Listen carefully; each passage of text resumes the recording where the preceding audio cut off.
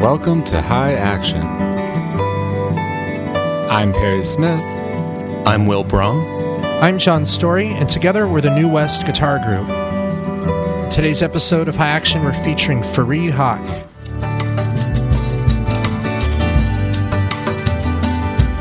A special thanks to our Patreon members and our sponsors who make this podcast possible.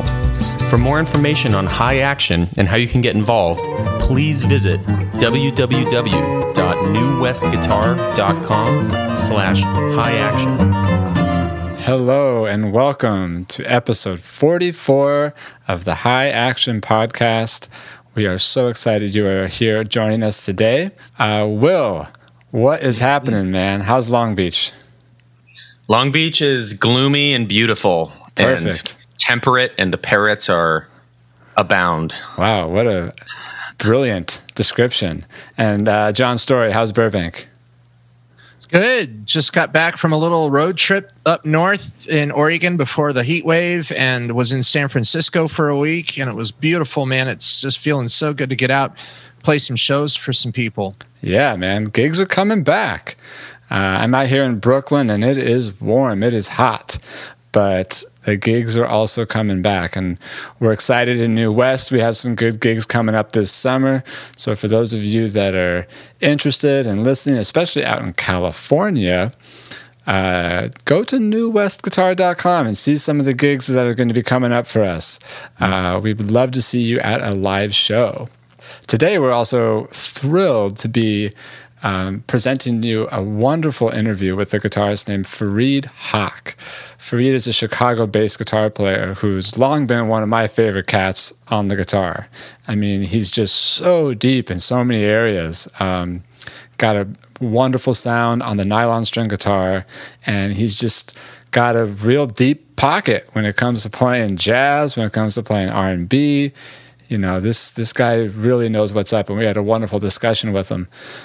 Will, it was cool hearing you talk with him about time. I mean, it's probably the thing that we talk about the most in New West. Yeah, so something about Fareed's playing that I really respect and relate to is his decisiveness on fitting into the situation and not necessarily just injecting a certain style or vocabulary. You know, he's willing to adapt and change for the scenario, whether it's straight eighth note, swung eighth note, how much you're pushing forward or laying back. And he had a lot to say about that. And I'm a firm believer in doing that as well. So yeah. And yeah, we had a really honest discussion with him. John, I thought it was cool how he was, you know, really just kind of open and candid about his struggles the last year, you know, staying motivated and then coming out ultimately with something better. I mean, you've done an incredible job this year of staying motivated and being ahead of the curve. And now the gigs are coming back. You're busier than ever, right? So it was a good message to hear from Fareed, right? Yeah. And, you know, I also feel like he's somebody that has seen his share of adaptation over such a long period of time. It's always inspiring when you get to connect to older players who you just hear in the tone of their voice, like, yep, I've been through this before. I've had to pick up what I've done and start all over again, or I had that band and then had to do something else. And for a lot of us younger players, like this year, I mean, for everyone, it was such a shocker and such a whiplash effect. It's really inspiring to get to talk to him. And he just was like, yeah, you know, man, just moving forward with my teaching, pivoting to a lot of stuff online. It's really great to get to talk to him about how he did all of that. Absolutely, yeah. And we recorded this interview earlier in the year, and we're excited to be presenting it to you today. And for all of you joining us each week, we want to thank you. And if you're not familiar with our Patreon account, you can hear the three of us talk about guitars, play guitars, talk about what we're practicing, see some behind-the-scenes videos. So without further ado, let's get rolling on this interview, episode number 44 with the great Fareed Haque.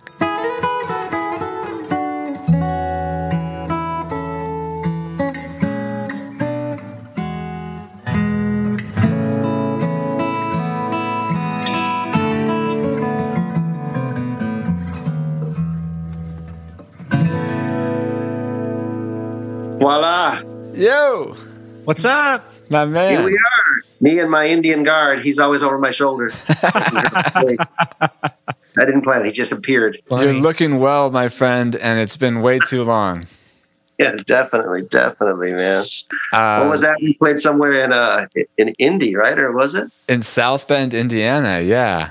Definitely. Oh, that's right. So very cool. Yeah, it's been really fun kind of diving into some areas of your career that I wasn't as familiar with. So yeah, we're stoked to have you here, man. Oh man, it's great. It's great you're doing this. It's been an interesting time for all musicians to kind of reassess what we value, and we've all been doing different stuff just to try to kind of keep the flame moving. And that's exciting because it makes us realize that we're the chameleons, That's right. Yes. We have to kind of keep evolving as artists, like you're saying, even in the midst of a 100-year pandemic. You know what I'm saying? Once in a 100-year pandemic. I hope it doesn't last 100 years. God, that would be that would be the worst. Let me just officially welcome you, Farid, to the High Action Podcast. You've been one of my favorite guitar players around for quite a long time. And for the listeners, I just want to give a little bit of background about how we are connected, how the New West Guitar Group and Farid are connected, and also kind of how I first started hearing about you. And you may remember I went to school at USC where I met John. That's where we founded the New West Guitar Group. And there was a student at USC that was a few years younger than me, a great bassist named Gabe Noel, who I believe you know from Chicago, right? All right, yeah. Great player, great human being. Yeah, definitely. And as I got to know Gabe and he was telling me about the music he would play in Chicago, he would mention your name all the time. And he would say, "Oh man, you got to check out Farid Haq. You got to check him out."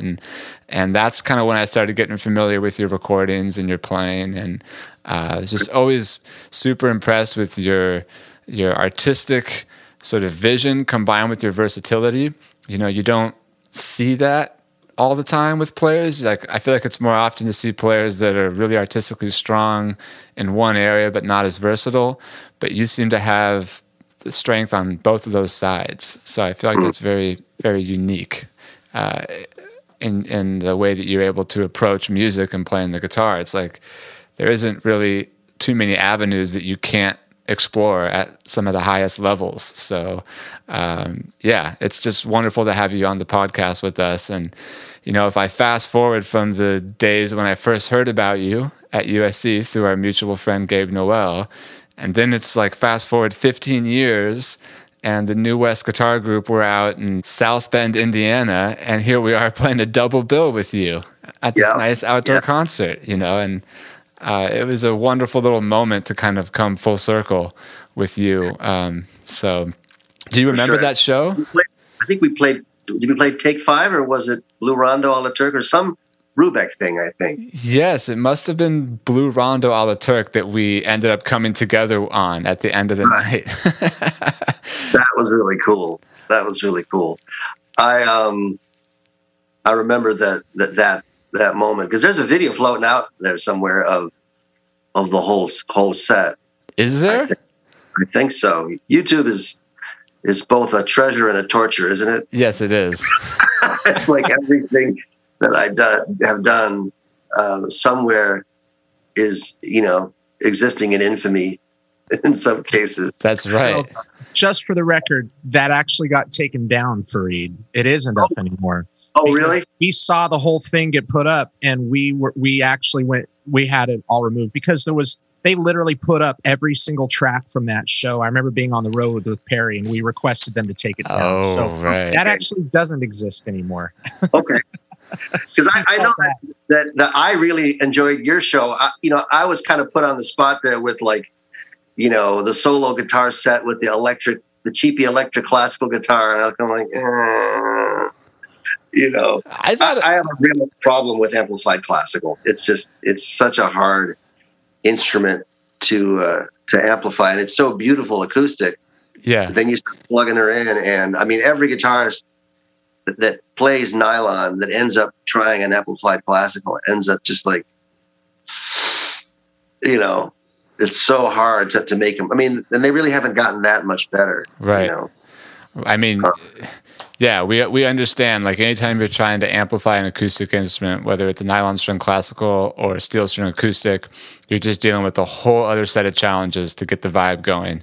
But you know, it's funny that you mentioned this and your feelings of kind of somewhat of a struggle on that show, because I remember being in the audience listening to you playing solo guitar, because I think you went first that evening. You played before us, and I remember you were standing on the side of the stage, and this is for the listeners. This is an outdoor concert pavilion, probably at least a couple 100, 300 people there or something like that, kind of all in their lawn chairs enjoying the music.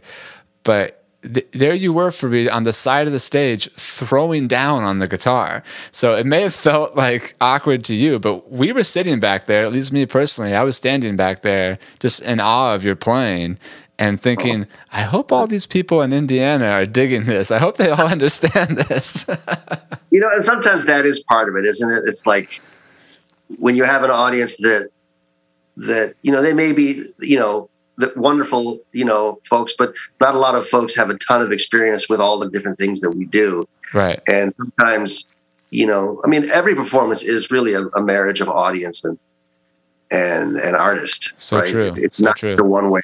You know, that's why this whole, you know, virtual stuff is so challenging, because, you know, we musicians feed off the audience's energy, and the audience feeds off the art. You know, it's this symbiosis. And sometimes, I mean, I have often, actually, you mentioned a good point, because I think I've had experiences where I've noticed some of the nicest playing I've done has been where I thought the audience wasn't even paying attention. Because then in some ways you focus more on your playing and less on interacting. And sometimes things that you feel like, wow, have you ever had that where, wow, this was the greatest gig we ever played? You listen back to it, and without the audience there, it's not the same, you know?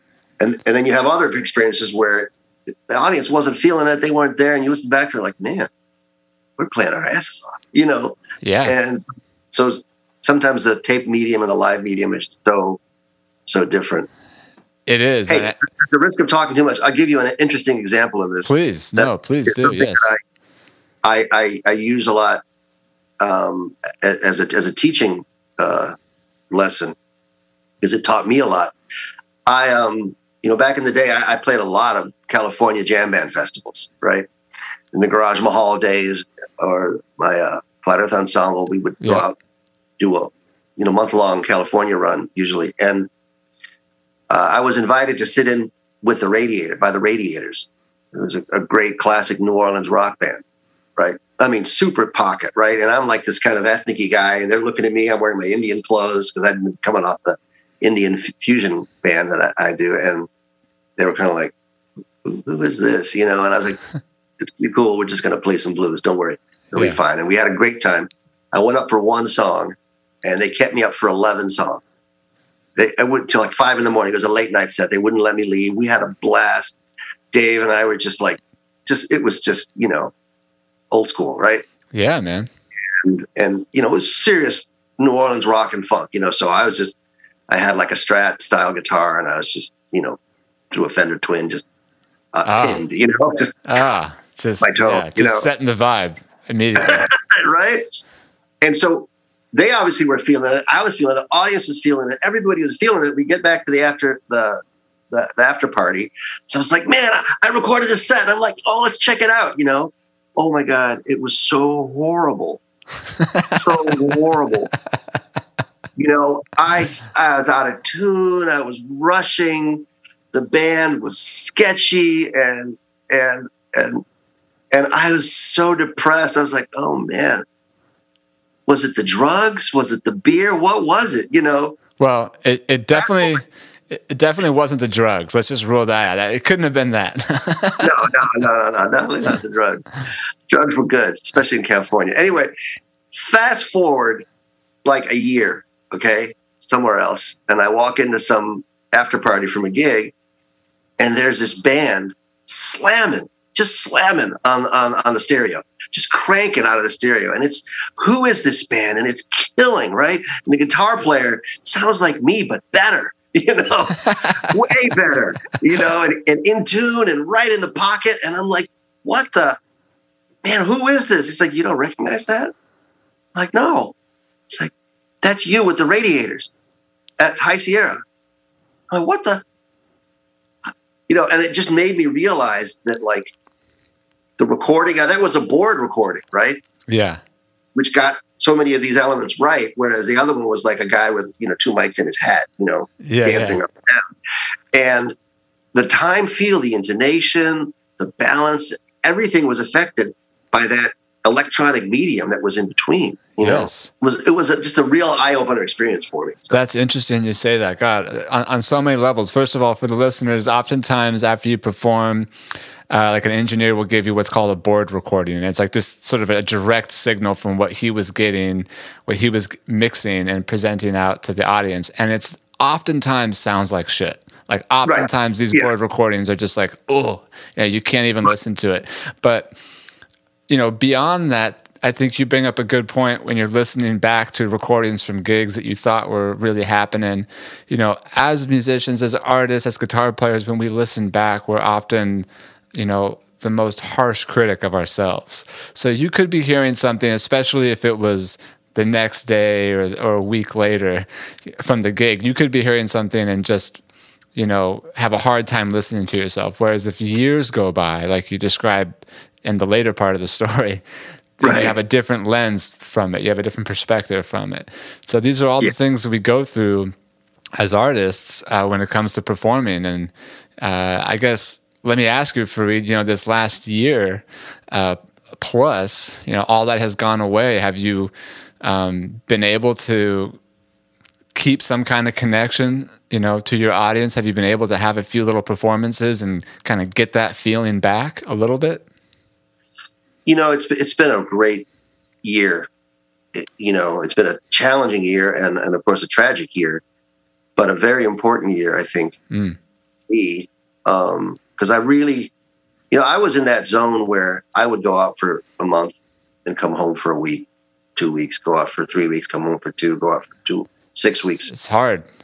And it's a hard life. And you start, it's a hard life, but it's also, you start chasing, it's like a paper, you're just like running after the music. Yep. I have a pretty good, I've been touring with Cobham for the past 2 years and it's a great gig, but as all those gigs are, at a certain point, you start playing the same 11 songs, night after night. And that's a good thing on one hand, but man, certain other musical chops can get real rusty. And then the traveling, and of course it's Bill's music, it's great music. I've played Stratus a lot now. I've played Stratus a bunch. I've played Crosswinds a bunch. What I mean? It's like I got off that experience because, I had like 4 months of touring and then everything shut down and all got canceled. And so I went through kind of a depression. Yeah. And, there were financial issues, but those weren't as serious as they might have been.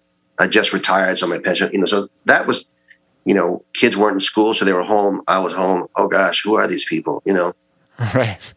It's one thing to love your kids, but it's one thing to hang out with them 24/7, Right. No babysitter, no daycare, no break, no grandparents to come and give mom a spell, So big adjustment, It was. And I'd already been dabbling in video production, so I started producing more and more videos. I realized at a certain point that even if I didn't have a gig, I had to practice for myself, for my sanity. Yeah. I like to say that, for creative people, that gasoline that's inside us, if it comes out, it'll power the engine of art. But if it stays in, it's just poison. Ooh, that's good. I like that. Yeah, man. I started becoming like this really unpleasant person to myself, to everybody. Got really dark. And at a certain point, I was like, Mama, my wife, Jill, first of all, we got to stick to one bottle of wine a day. That's it. No more. And I need to play music every day. I need to go across to my little room or studio or whatever. And I got to do that every day. And I got to have these projects, and slowly began to rekindle my love affair with music. I don't know about you, man. When you're on the road, last thing you want to do is listen to music. I feel you. I mean, you have to figure out ways to survive as a musician, whether you're on the road or whether you're working every night in town. And yeah, there can be an element of like, if you're playing 3 or 4 hours on a night, you don't want to come home and throw on like the most intense Coltrane album that you love. You just can't like get into it. You have to give yourself a break so you don't burn out. And I think to what you were talking about this last year, a lot of guitar players and musicians have experienced this, where it's like, you see your career just kind of like take a hit, all these gigs go away. What are you supposed to do? You kind of get into a little bit of a depression, and then eventually you can kind of power yourself back and kind of restructure in a healthy way moving forward. And so, I'm glad to hear that you did that. You're one of the most talented guitar players I know, and we certainly want to hear what you're putting out. So that's very kind, man. I have to say it was interesting and ultimately really healthy. Good. Because, I had to rekindle that love affair. And one of it was, wow, there was no music in the house for like a week. And I was like, just, put Google, put on some James Brown, and we had music in the house. And all of a sudden, like, oh my God, I need this, and then I was listening to my record collection again. And, all these projects that I have, been putting off till I retire, in another 10 or 15 years, I started just jumping into doing those now. Good. Then I started working with a few other musicians and as a record producer, and produced a couple of 3 or 4 TV shows, internet shows for them. It was tough for me. Everybody wanted me to do lessons, but I've got, 12 TrueFire courses out there with like hundreds of thousands of views. I didn't really see any point in competing with myself. Right. I taught a lot, and I was kind of like, that scene in Life of Brian where there's like 7 prophets in the square. I don't and they're know all this. like, it's like they're all like, there's like all these prophets. They all look like Jesus. They're all in the square, and they're all saying, blessed are the cheese makers, and blessed are the cripples, and blessed are the businessmen, and everybody giving a different rap out there and trying to get their followers. And I didn't feel like adding one more voice to the rabble was going to make a difference. Right. I get that. But I got those TrueFire courses that I think are they do a great job of producing those, and I say what I mean, and they leave it alone, Right. So it allowed me to learn more about, video production. I got some cameras going, got my microphones, I'm in the process of putting together 3 or 4 live music venue situations. Good. Like live streams and stuff for audiences? Yeah, as well as actually some actual venues that are. I've got some property in DeKalb, which we'll be having there. I've got our summer place. We're setting it up now to do music retreats there. And so, in addition to some touring, hopefully we'll bring people to the farm. We're up here about 30 minutes south of Madison. Yeah. That's right. I know that, that's cool. I know that you've kind of based in Chicago for much of your career. And yeah, I wanted to get into a little bit of your history, but before I do what you're talking about, I think is a really important point, which is like you have to kind of build your scene, when it comes to being a guitar player, especially when you're like in jazz and different kinds of music that's sort of like a subculture in a lot of ways. Like you can't always expect the opportunities to be there for you that someone else has created. Oftentimes you got to create something. You got to create your scene. And for you, you're spearheading like different venues and trying to cultivate a place for artists to gather and perform. I mean, that's building the scene. That's building your community. And that's like so crucial, especially nowadays in music. Let me take a quick opportunity, though, to just kind of give some of the listeners a little bit of background on you, Farid. I think you have a pretty fascinating story. And so let me just try to tell the listeners a little bit of what I know about you from my research, and you can stop and correct me if I'm wrong. I know you were born in Chicago and that your father's from Pakistan and your mother's from Chile. That's already a little fascinating upbringing to have. Right. Exactly. And that you traveled quite extensively when you were a kid. And I guess my first quick question for you on your background is, how did you get into music? What was the avenue that kind of got you hooked on the guitar and music at an early age when you're traveling all over the world? It's I think a lot of folks talk about versatility and they talk about multiculturalism and diversity. All those are great. I was born into that. So it wasn't ever anything that I even knew that I was going to be thinking about. My parents are great music lovers. And so we had Ravi Shankar records, we had flamenco records, we had Dave Brubeck and Miles Davis and Andres Segovia and Bossa Nova, Lorinda Almeida, and all these records at home. Ella, my mom and my dad both just loved music. They took me to see Santana. They took me to see the Sabri brothers. They took me to see flamenco music. So the guitar was always a part of all those musics, in Bossa Nova, it's part of that music. And in any Latin American music, the guitar is central. In Indian music, of course, the sitar and the sarod were central. And all around me, in rock and roll music, the guitar was there. It was really natural that I evolved an interest in all of these different ways of playing the guitar and didn't necessarily see them as separate or different things. Right. And then my mom went out, since I was playing a little guitar and I was playing, Country Roads and Stairway to Heaven and a few little things. She went out and went to the local record store, and this is something that doesn't happen today, but imagine. She went to the dude there, and she's like, my son is playing guitar, and what are some records that he can get, And shit, man, the guy or gal or whoever it was, I think it was, sent her home with Bright Size Life by Pat Metheny. Wow. Joyous Lake, Pat Martino. Nice. And Elegant Gypsy, Al Di Meola. Wow. Okay, that'll get you started. Right? Get you going. That is some serious guitar. There's some serious guitar on those 3 records. I think I didn't get the Pat Martino record for like 5 years. Yeah, I got pretty quickly, but the Pat Martino was. Today's podcast is sponsored by Education Through Music Los Angeles. ETMLA partners with under-resourced schools to provide music as a core subject for all children and utilizes music education as a catalyst to improve academic achievement, motivation for school, and self-confidence. ETMLA believes that every child deserves access to high-quality music education taught by qualified and well-trained music teachers. Music can support learning in other key subjects, including math, science, and language arts. ETMLA was founded by their executive director, Victoria Lanier. She has incredible experience in music education, and she's a brilliant violin teacher. We know these folks. We know this organization. They're great people, and they're a 501(c)(3) nonprofit. So for people out there who are in a position to donate, a position to give back, we hope you all consider our favorite music education program, Education Through Music Los Angeles. You can find them at etmla.org.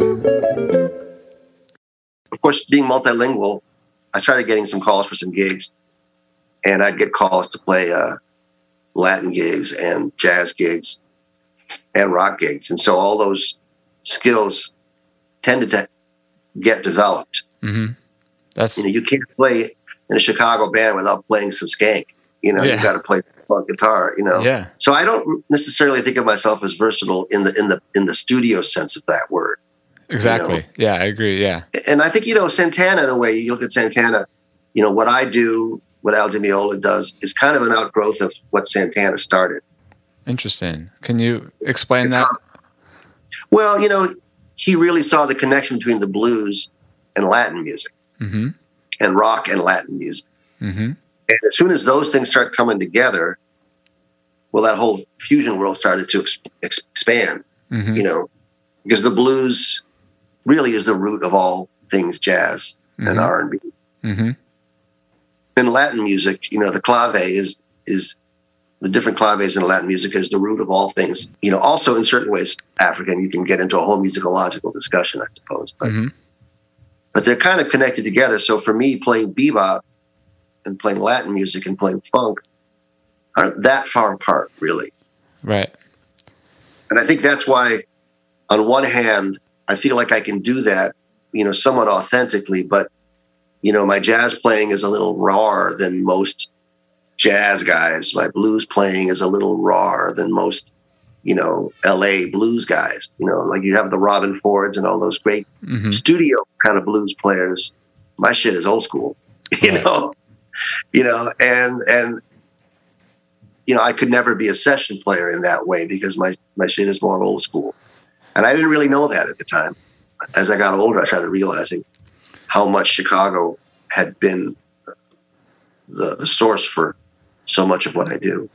You don't necessarily come off quite as polished in some ways as like a LA studio player in these different styles, but the rawness to your playing, the emotion in your playing, I think just makes you that much more of an attractive artist. It's like more human. And I think that can connect to a lot of people, whether it's a band leader or an audience member.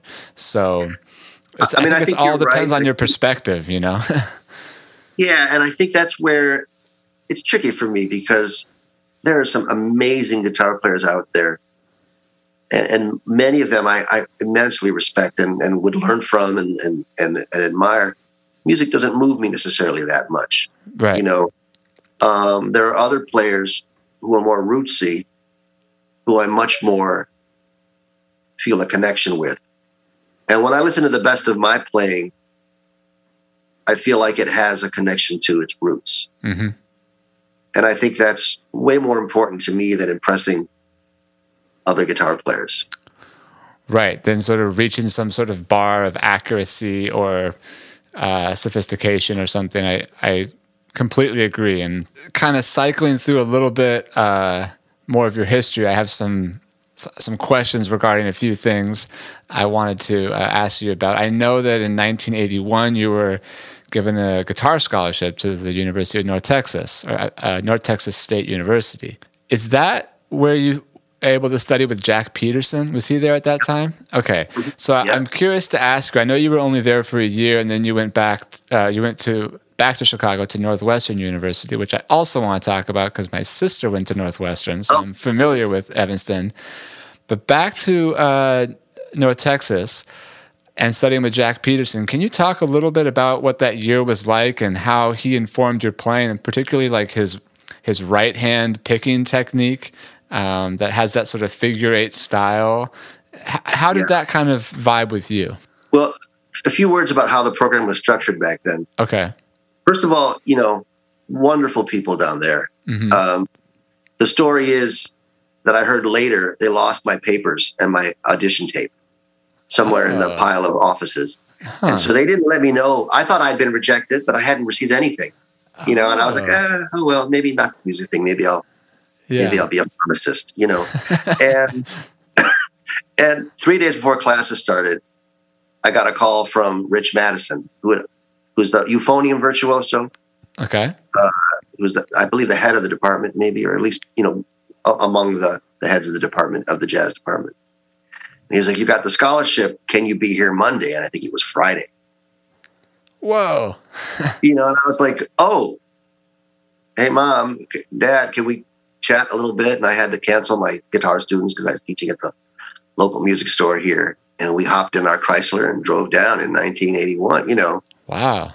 Got there and Rich, he said, pull up to this address, walk down this hallway, knock on the door. And Rich Madison, if you ever have met him, he's like 18 feet tall and he's like built like a bear. He's just a huge guy. And I was even tinier than I am now.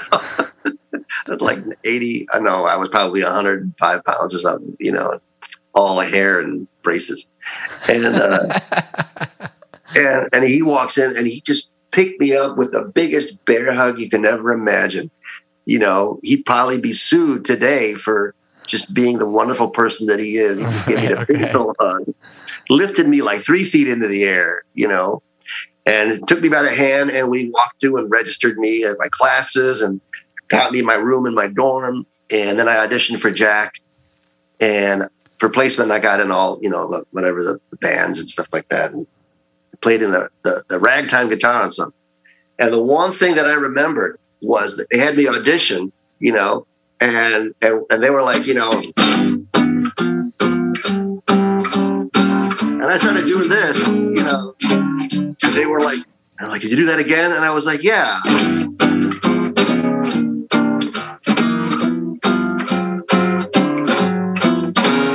And they got me in this band and all the bands because I didn't know at the time that playing rhythm guitar was something that fusion guitar players, rock guitar players didn't know how to do. But I've been doing that for years in Chicago at the jam session, This is Von Freeman's jam session? I like to say I went to the College of Von Fronsky.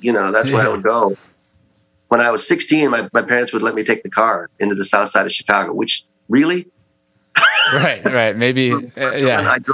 And I came home at 4 a.m. by myself, with my little amp and my guitar. That's the way to learn, man, And so at North Texas, I began to realize that, even it was just an inkling that, wow, there was this groove thing that I had picked up from all of my experiences that wasn't just a given, that not everybody had that. So I was a practicer and I was into all that stuff, but I think the rhythmic sensibility is what really sold what I had to them. That makes sense. Yeah. I mean, this is a consistent theme on our podcast.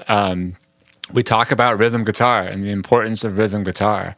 It is often overlooked with a lot of younger guitar players and even just guitar players with different styles that don't necessarily just get into like being able to play some convincing quarter note on their instrument and accompany somebody. And it makes such a huge difference in terms of your feel as a soloist and just your ability to work. And I mean, there's so many, you could go on and on about the importance of rhythm guitar.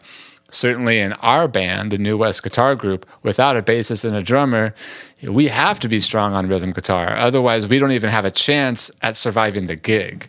So it's been a big part of what we've done in this group, and I'm just glad that you're echoing those sentiments again and telling people the importance. And that's the thing about your group, that's so happening is that you have that pocket in there. I mean, in the history of jazz, there are a lot of guitar-driven groups. Whether it's starting with the hot club music. Mm-hmm.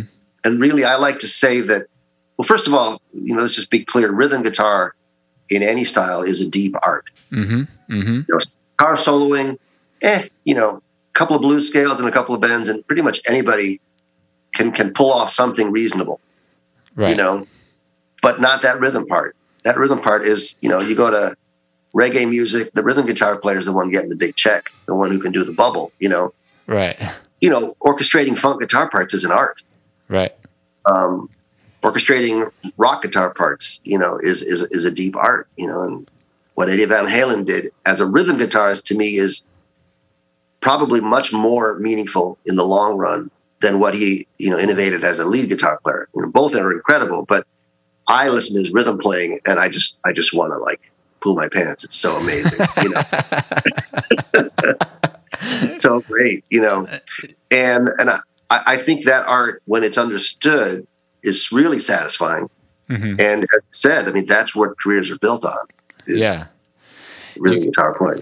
Yeah, you can't really bullshit your way on rhythm guitar. You won't stand a chance, but you can kind of, BS your way through a solo, I suppose, or just kind of mark it on a solo, not to say that there isn't depth, of course, with lead playing. Obviously there is. But yeah, with rhythm guitar, you're dealing. Right. God, there's so many things I wanted to get to. I know I want to try to keep an eye on the time because I know John and Will have a lot of questions to ask you as well. Can I just cycle through a few things that I've been curious to ask you? Okay, so I know that from UNT you go to Northwestern and studied classical guitar, and that has obviously been a big part of your career. Being a classical guitarist as well and having a vibe on the nylon string. It proved to be a really important move for you because you ended up meeting Paquito de Rivera there, and that friendship kind of has lasted a lifetime for you, but he also introduced you to Sting. Is that correct? That's right. And that opened some big doors for you as a recording artist. Right. Is that do I have that lineage somewhat correct?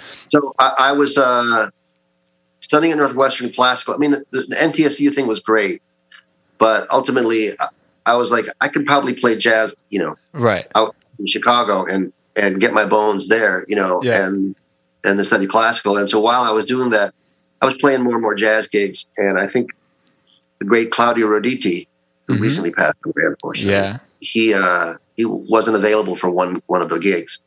And so rather than get another trumpet player, I mean, it's hard to replace Claudio as a trumpet. He's such a badass. And so he said, let's try. Howard Levy was on the gig, great piano player and harmonica player. Okay. And he recommended me for the gig. Paquito's a sweetheart, man. He's the greatest leader. We've never had nothing but fun, We played the gig. He dug the gig. I didn't hear from him for a few months. Every 6 months, every 6 weeks or so, I would get a funny postcard, like a gag postcard from him, How you doing? Your girlfriend says hi, to be some like old lady with no teeth, funny stuff. And then finally he started calling me for some gigs when he had some openings. And then I became a regular member of the group for on and off for about 10 years or so. We did about, 8 to 10 albums. I played, jazz and rock and classical music in his group because he needed all those different sounds in his band. So that's another place where the versatility and the roots kind of helped me along. At the same time, Sting invited me through Paquito. Sting invited me to make an album for his new label. Right, which is called Pangea or something. What was it called? Something like that? That's right, Pangea. And at that time, I had to make a decision as to what, my personal musical sound was going to be. Mm-hmm. And I kind of decided to stick to the nylon string for those few records. Mm-hmm. And I'd written a ton of sort of more acoustic ECM style nylon string music. Mm-hmm. And we chose to do that music on these records. It must have been a fascinating time for you. I mean, from my research, I was gathering that you were able to work with artists like Joe Henderson, one of my all-time favorite saxophone players, Joey Calderazzo, the pianist, vocalist Cassandra Wilson, who I actually did some recording with recently. Interesting. Out here in New York, up in Woodstock with her. Nice. So we have that connection. Also, trumpeter Arturo Sandoval, you were able to work with, who will currently plays in Arturo Sandoval's band. So there's definitely some connections here between your career and the New West Guitar Group. And, a question that I had for you around this time, this must have been kind of late 80s, getting into the 90s. The record industry is in full swing. You're recording with some incredible people, and you're making your own album on Warner Brothers, but it gets shelved. And I think this is something that a lot of people don't understand about the record industry back then is, there was more money. There was opportunity for your recorded music to really take you in some incredible places that's more difficult today, but you also had a lot less of control of what you were doing and your output. And, what is that like doing a record with the likes of John Patitucci and Russ Ferrante and Mike Landau and Carlos Vega and Lenny Castro, and then not having that record see the light of day? I mean, what do you do at that point, Well, I mean, there are so many dramas in these universes, Yes. So I did 2 records for Pangea, and then Blue Note picked me up. Yes, exactly. And I did a record for Blue Note that really did well for me. And then Warner Brothers came upon, and they had a big amount of money. And Tommy LaPuma, the great Tommy LaPuma, was going to produce the record. Wow. And I was pretty naive, but I was smart enough to say, hey, the secret of the records that I did that you liked so much was that it was minimal production. It was like drums, acoustic bass, classical guitar, and electric kind of space guitar, like a Frizzell style guitar player. Uh-huh. Great friend of mine, John Adair. And then went a little percussion here and there. That was it, real spare. Yeah. And I said, so we can make a record like that, and you'll really have room for the classical guitar in the middle. Because I normally play, when I play that kind of music, I'm not playing, I'm playing, full sound. Bass line and everything. And so how you treat that. And Tom's like, oh, sure. And I said, well, or the other thing you can do, Tom, if you want to, is just get your cats in the studio, do your funk thing that you like to do, like with Earl, Klug, George Benson. Do that thing that you do. I'll come in for 2 days. I'll lay on guitar tracks. It's going to sound great. Everybody's going to be happy. Well, no, he wanted to do a Farid record. He wanted to do the ambient, cool thing. Yeah. And but by the time we were done, man, they were like vocals and strings, and great drummer Carlos Vega was playing drums on it. But Carlos has like a 40-inch bass drum, and he's got sticks like baseball bats, and he's a fantastic drummer. And what was hilarious was they did all this stuff, keyboard overdubs and 3 percussion passes and 2 electric guitars and strings and voices. And then, and Tommy looked at me once and he's like, hey, it's weird though, because the tracks sound great. And then we bring the guitar and I can't hear the guitar. And so it was a tricky session, all the way along. I have the copy of the record. I actually got a bootleg copy of it before they shelved it. Okay. And, I can let you hear it sometime. It's interesting. It's cool. There's definitely some moments, but there's also like, it's like some records want to not be produced and some records want to be produced, and you kind of have to, I think, either go one way or the other. Either you let the cats play and let the shit be real, or you produce the hell out of it and let it be that, Such an interesting thing to talk about, because I don't think listeners or people who are really fans of music understand how tenuous recording could have been back then, where like you're trying to produce something and get your vision on it, but you've got a producer, you've got a record label, you've got all these other instruments that are coming in, and there's probably a lot of recordings that we never know about that just didn't make the light of day for a variety of reasons. Chick Corea duo record. Say again? There's a McLaughlin Chick Corea duo record. I did not know this. Really? They have talked about putting it out, and I don't know if it'll ever happen. Wow. The other side of this that I think might be worth mentioning is that Tommy was producing this record at the same time as Natalie Cole's Unforgettable album. Oh, so maybe he was, he was stretched thin. My management at the time received bills for a lot of things that were not part of our session. And when we went back to the label and said, hey, all these things are actually part of the Natalie session, that had just won a Grammy and sold a zillion copies, and the record label was like, yeah, that's okay. Don't worry about it. Strange. So I think there's all kinds of things going on in the management of a major label. Right. Like probably sliding expenses over on shelf projects that they could write off from their taxes. I see. I'm not only a guitarist; I'm a businessman too. That's right. Well, I see how this stuff works. It's an interesting insight into that area or that era. I mean, of your career, because in some ways, I think it must have been really exciting and fascinating for you to be on, big record labels and working with all these great artists and, getting your music highlighted in this incredible way. But then you had to deal with the inherent challenges. And that's maybe not the case these days. If I'm fast forwarding a good 20 years to a new album that you have out that came out last year with a great guitarist named Goran Ivanovic. I'd love to feature a little bit of this album if you don't mind, just to play a little clip of it here for our listeners. It's called Indo-Balkan, I believe, and I'm just loving getting into this album. It reminds me of some of like the Los Angeles Guitar Quartet stuff and some of the Assad Brothers duo that I've heard, but it's kind of your guys' own spin on this. And I'd like to play a little bit of the opening track. I think it's called Santorini. And then I want to pass it over to John because I know he's got some questions for you. But yeah, let's just check this out. This is a little clip from Farid Haq and Goran Ivanovic called Santorini.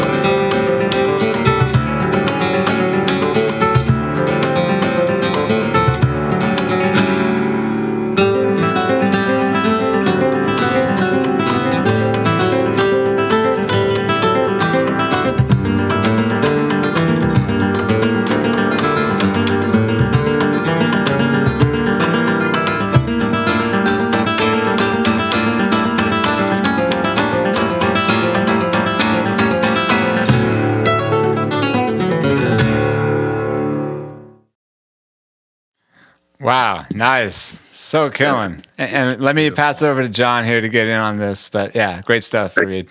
Yeah, Farid, man, so great to see you, dude. I mean, it seems like one way yesterday that we were having that beautiful summer evening in South Bend, Indiana, and got to see you totally burn on that stage with your Strat style electric guitar, solo guitar.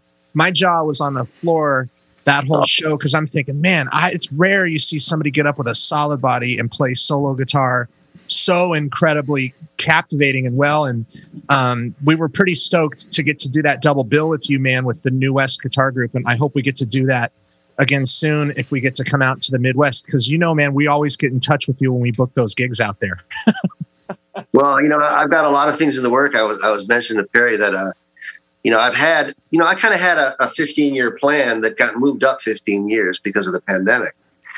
And so I'm almost ready with 3 or 4 spaces that'll be available for I think music is going to change in the future. And I think it's going to be less of these huge mega events. And there's going to be a premium on intimacy, intimate musical events, and a premium on, smaller, more boutique kinds of venues. Well, that brings a really good point up. And one of the questions I was going to ask you, because, the guys and I love talking to musicians who are your generation. You guys are just maybe 1 decade ahead of where we were coming up, or maybe even 2 decades.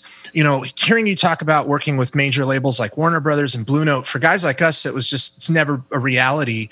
Right. And talking about how music is presented, and also talking a little bit about what you just shared with Perry. Do you feel like the late 80s, early 90s was kind of a golden mean for instrumental music in the pop sphere? I mean, you mentioned it. Warner Brothers and these labels were putting lots of money into instrumental music. George Benson, Earl Klugh put out that album Collaboration in 87 that Tommy LaPuma produced. That album went gold in the US, which sold 500,000 copies in the first couple months was out. And it's a purely instrumental jazz guitar album. And, you think about that influencing Tommy's choice because that album was so successful, and even Kenny G and adult contemporary, there's a lot of instrumental music going on, and you were a part of that, man. I mean, seeing you on Night Music with David Sanborn and Sting and Frizzell, do you feel like that was kind of a golden mean in a way, or I'm just curious to get your thoughts on that, because we talk a lot about that, wishing we could have participated in that a little bit. I think it was an interesting time. Because I think there were a lot of folks who were, coming off the fusion movement, right? Fusion of the 70s, which, Mahavishnu Orchestra, Weather Report, Return of Forever, these were starting to be arena bands, And Pat Metheny, became an arena band. I think there was kind of this moment where it was like, what is Pat Metheny? Is Pat Metheny serious music that a lot of people can like, or is Pat Metheny light, airy drivel that anybody can have supper to, And I of course I love and respect Pat's music. I think he's one of the geniuses of our time. But I think a lot of folks who aren't necessarily musicians, they might not understand Song X. They might not understand Pat's more adventuresome music. But they can relate to American Garage. They can relate to Still Life Talking. Instrumental music has been around for a long time. I think the 80s was a time when major labels were trying to figure out how much money they could make off of instrumentals. And I think they failed, ultimately. Because instrumental music and all music ultimately survive, in purely business terms, on catalog. And catalog ultimately depends on artistry, right? And so Pat Metheny's records, I don't care what you call them, they're always going to sell. I made a smooth jazz record at Blue Note's insistence, sold a bunch of copies out of the gate, and doesn't sell anything anymore. But I still get royalties on my Pangea records. Yeah. Still get royalties on those records that are art-driven. I still get royalties on the Deja Vu record that I did, where we remade all those classic CSNY tunes. And you see it again and again, the 80s was a time where business was trying to see if they could grab hold of this product. Some careers were made, some careers weren't. But I don't think you can say that smooth jazz is a a force in the music world today like it was. And yet, you know, a blues band or a New Orleans roots band or a reggae band still going to be hitting hard because it's got those roots, you know. Yeah. That's the difference. It's true. And like, it almost became a status symbol. Smooth jazz and a lot of instrumental contemporary music on these major labels were listened to by wealthier people. And in the 80s, there was a lot of money and people were just spending money. So the economy was booming and jazz festivals were humongous. Right. You know, I saw the Mount Hood Jazz Festival in the mid 90s when I was a kid. And I mean, and it filled up the biggest soccer area in Oregon. Wow. Maybe 100,000 people were there to see guys. And, you know, there would be guys like Gonzalo Rubalcaba and a young Brad Meldau and Chick Corea, but there'd also be Kenny G and Tom Grant and a lot of the early smooth jazz guys, you know. I toured with Dave Holland for a while before I went with Zalinal. Because when I was with Blue Note, I was part of sort of the stable of guitar players. So if there was a gig, they'd recommend me for it, and I would go. And Dave was great to work for, and I wasn't really... I wish I'd been a little more mature as a player to play with someone of that stature. And so he's like, oh yeah, we're playing, you know, this gig, you know, over in Europe, and we're going to be there for a while. And we go there and it's like, Schofield is opening for us. We're headlining these major free jazz festivals where it's all avant-garde music, you know. I think that model of art music is in the long run more sustainable. I think people are always going to pay for fine music as much as they are able to, and as much as they're exposed to it. And, you know, music with roots is going to always be there. And I think that's the problem with smooth jazz, is it didn't quite have the roots in culture that it needed to. Right. Yeah, man. Well, again, we're so thankful for your time today, and I'm going to pass it over to Will just to keep our time going on here. And dude, it's so great to hear you talk, man. We really appreciate it. I feel like we get a lesson with cats like you when we get to just talk to you like this, man. So we really appreciate it, man. Thank you, brother. And hopefully when we get the barn up and running, you guys will have you out. Yeah. That's right. That's right. Reed, man, it's nice to meet you finally. Yeah, good to meet you, man. I have a funny story about how I first heard about you. Uh-oh. So, no, not that kind of story. So I was teaching at a jazz camp in Rhinelander, Wisconsin. Oh my gosh, Rhinelander, yeah. None other than Kim Richmond. Yes. Great. And at Northwoods Jazz Camp, right? Yeah. I did that for about three or 4 years. And there are some photos on the wall of yourself playing a 175 with long black hair. And with Kim, who almost doesn't look any different. That guy is like, what is he, like a vampire? What? He just had a beard, basically. That's the only thing that looked different. And he would say, "Oh, that's Fareed Haq." You know, we would do a lot of playing up here, and that's how I first heard about you. Very, very cool. I love Kim. He's a real mentor for me. I'm curious. How did you guys meet and hook up?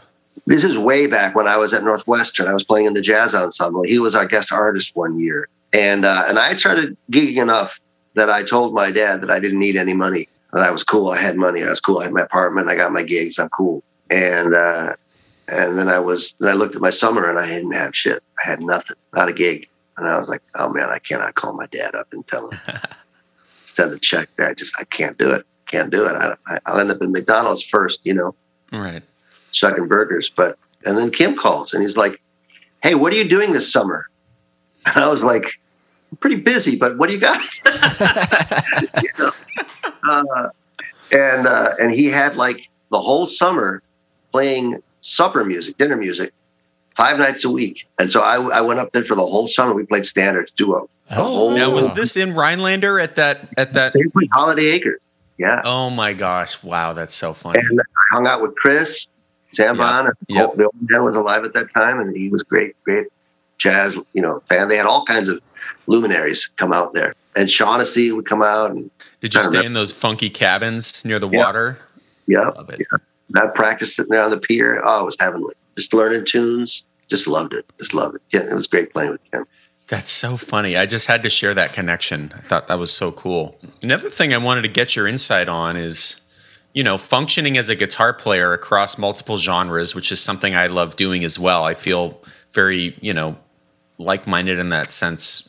And when I hear you're playing and how diverse it is, I want to get your input on time feel across any genre. Somewhat separate from vocabulary and stylizations, you know what I mean? I do. Obviously, it plays into it, but I'd love to get your idea on that.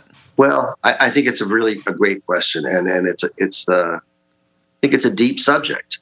Mm-hmm. I think one of the big revelations for me when I realized how bad Cuban musicians were playing at Brazilian samba, it made me realize that it isn't just this one mathematical formula. I mean, I think musical notation, while it does us a lot of good, it's also done us a lot of disservice. It reduced and removed a lot of the nuance that actually makes the music meaningful. If you listen to the greatest classical guitarist, in my opinion, John Williams, play some Charlie Byrd blues, it is horrible. It's so horrible because he doesn't have any of the time feel, but his rhythm is impeccable. Mm-hmm. There's this idea of playing on the grid, and then there's this idea of expressiveness around the grid. Mm-hmm. I think that's a huge part of the musical vocabulary that you have to understand if you're to be a meaningful part of a musical ensemble of any kind of group. As a rhythm guitarist, you have to learn that no, time is not expressive. If you're going to play a clock, it may not be on the grid in the same way that it is in an LA jingle session, but there's a certain thing that has to be, to be able to play in the rhythm section, you have to understand the different parts, and how they relate to each other. And then as an expressive element, when you hear a Celia Cruz or Ruben singing on top of those kinds of grooves, wow, that's a whole different experience. The way they push and pull, you can't follow them. And I play with a lot of Western music, a lot of American musicians, European musicians. I got to tell them, hey, listen, I'm going to play behind the beat. Right? I'm not dragging. Trust me. Yeah. And it's weird because a lot of times it takes some convincing. Playing with Von Freeman, it was like someone just hung like a ball and chain around your neck, man. He was so far behind the beat. I do this thing with kids where I keep a tempo and I'll say, da da da da da da da da da and I'll say that's fine, right? That's fine. And I go but and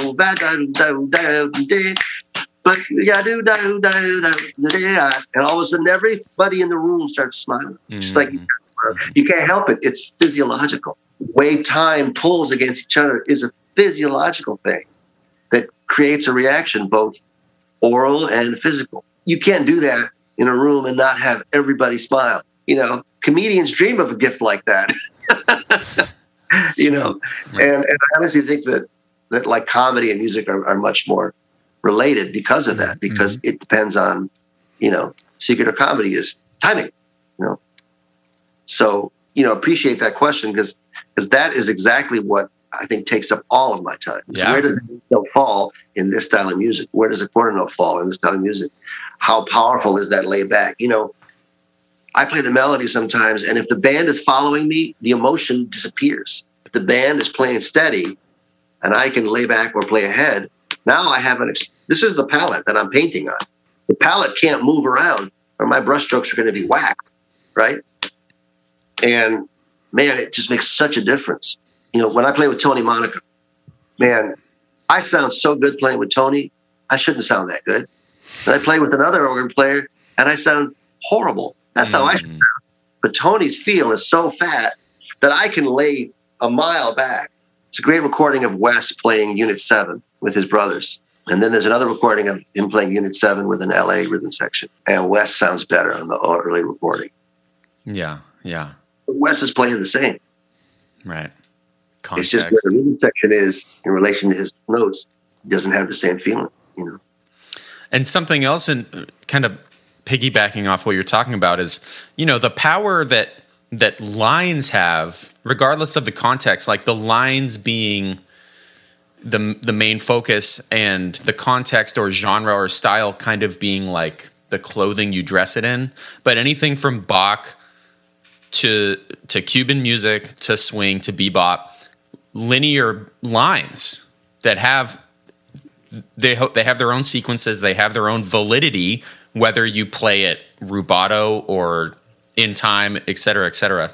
It's just it's kind of the glue that kind of spans across any quote unquote genre, which is a weird word anyway. So, yeah. Yeah. I feel like in some ways my mission is to show people that you can play bebop on anything. Absolutely, man. Yeah. Absolutely. It's a religion. All right. Yeah. Right. No, I'm with you, man. Fareed, I'm just going to try to wrap it up. Thanks for your time here with us today. It's really just, I think John mentioned it as well. It's just been a pleasure to have you on the podcast. I do have one little track that I'd love to play a little bit from. It's from an album of yours called Out of Nowhere. I'd like to just feature a little bit of Inner Urge, if that's all right with you. This is a recording that features the great drummer Billy Hart and bassist George Mraz.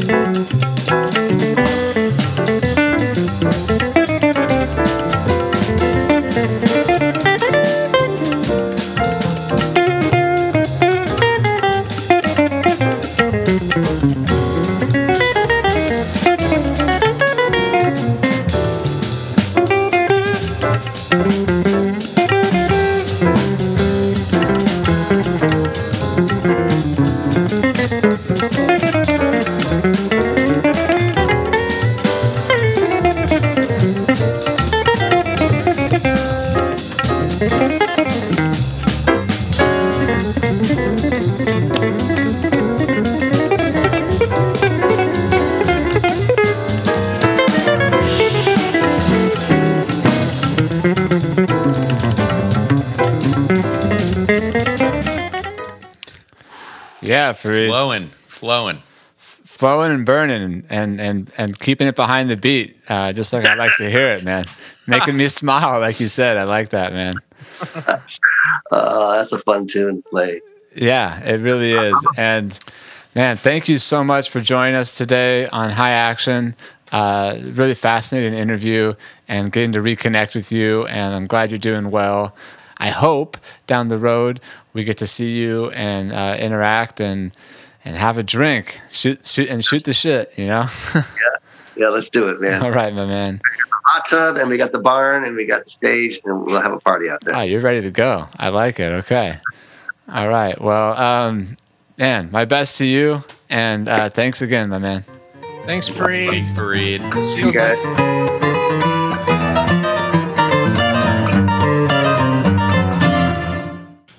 Thanks again for joining us for another exciting edition of High Action.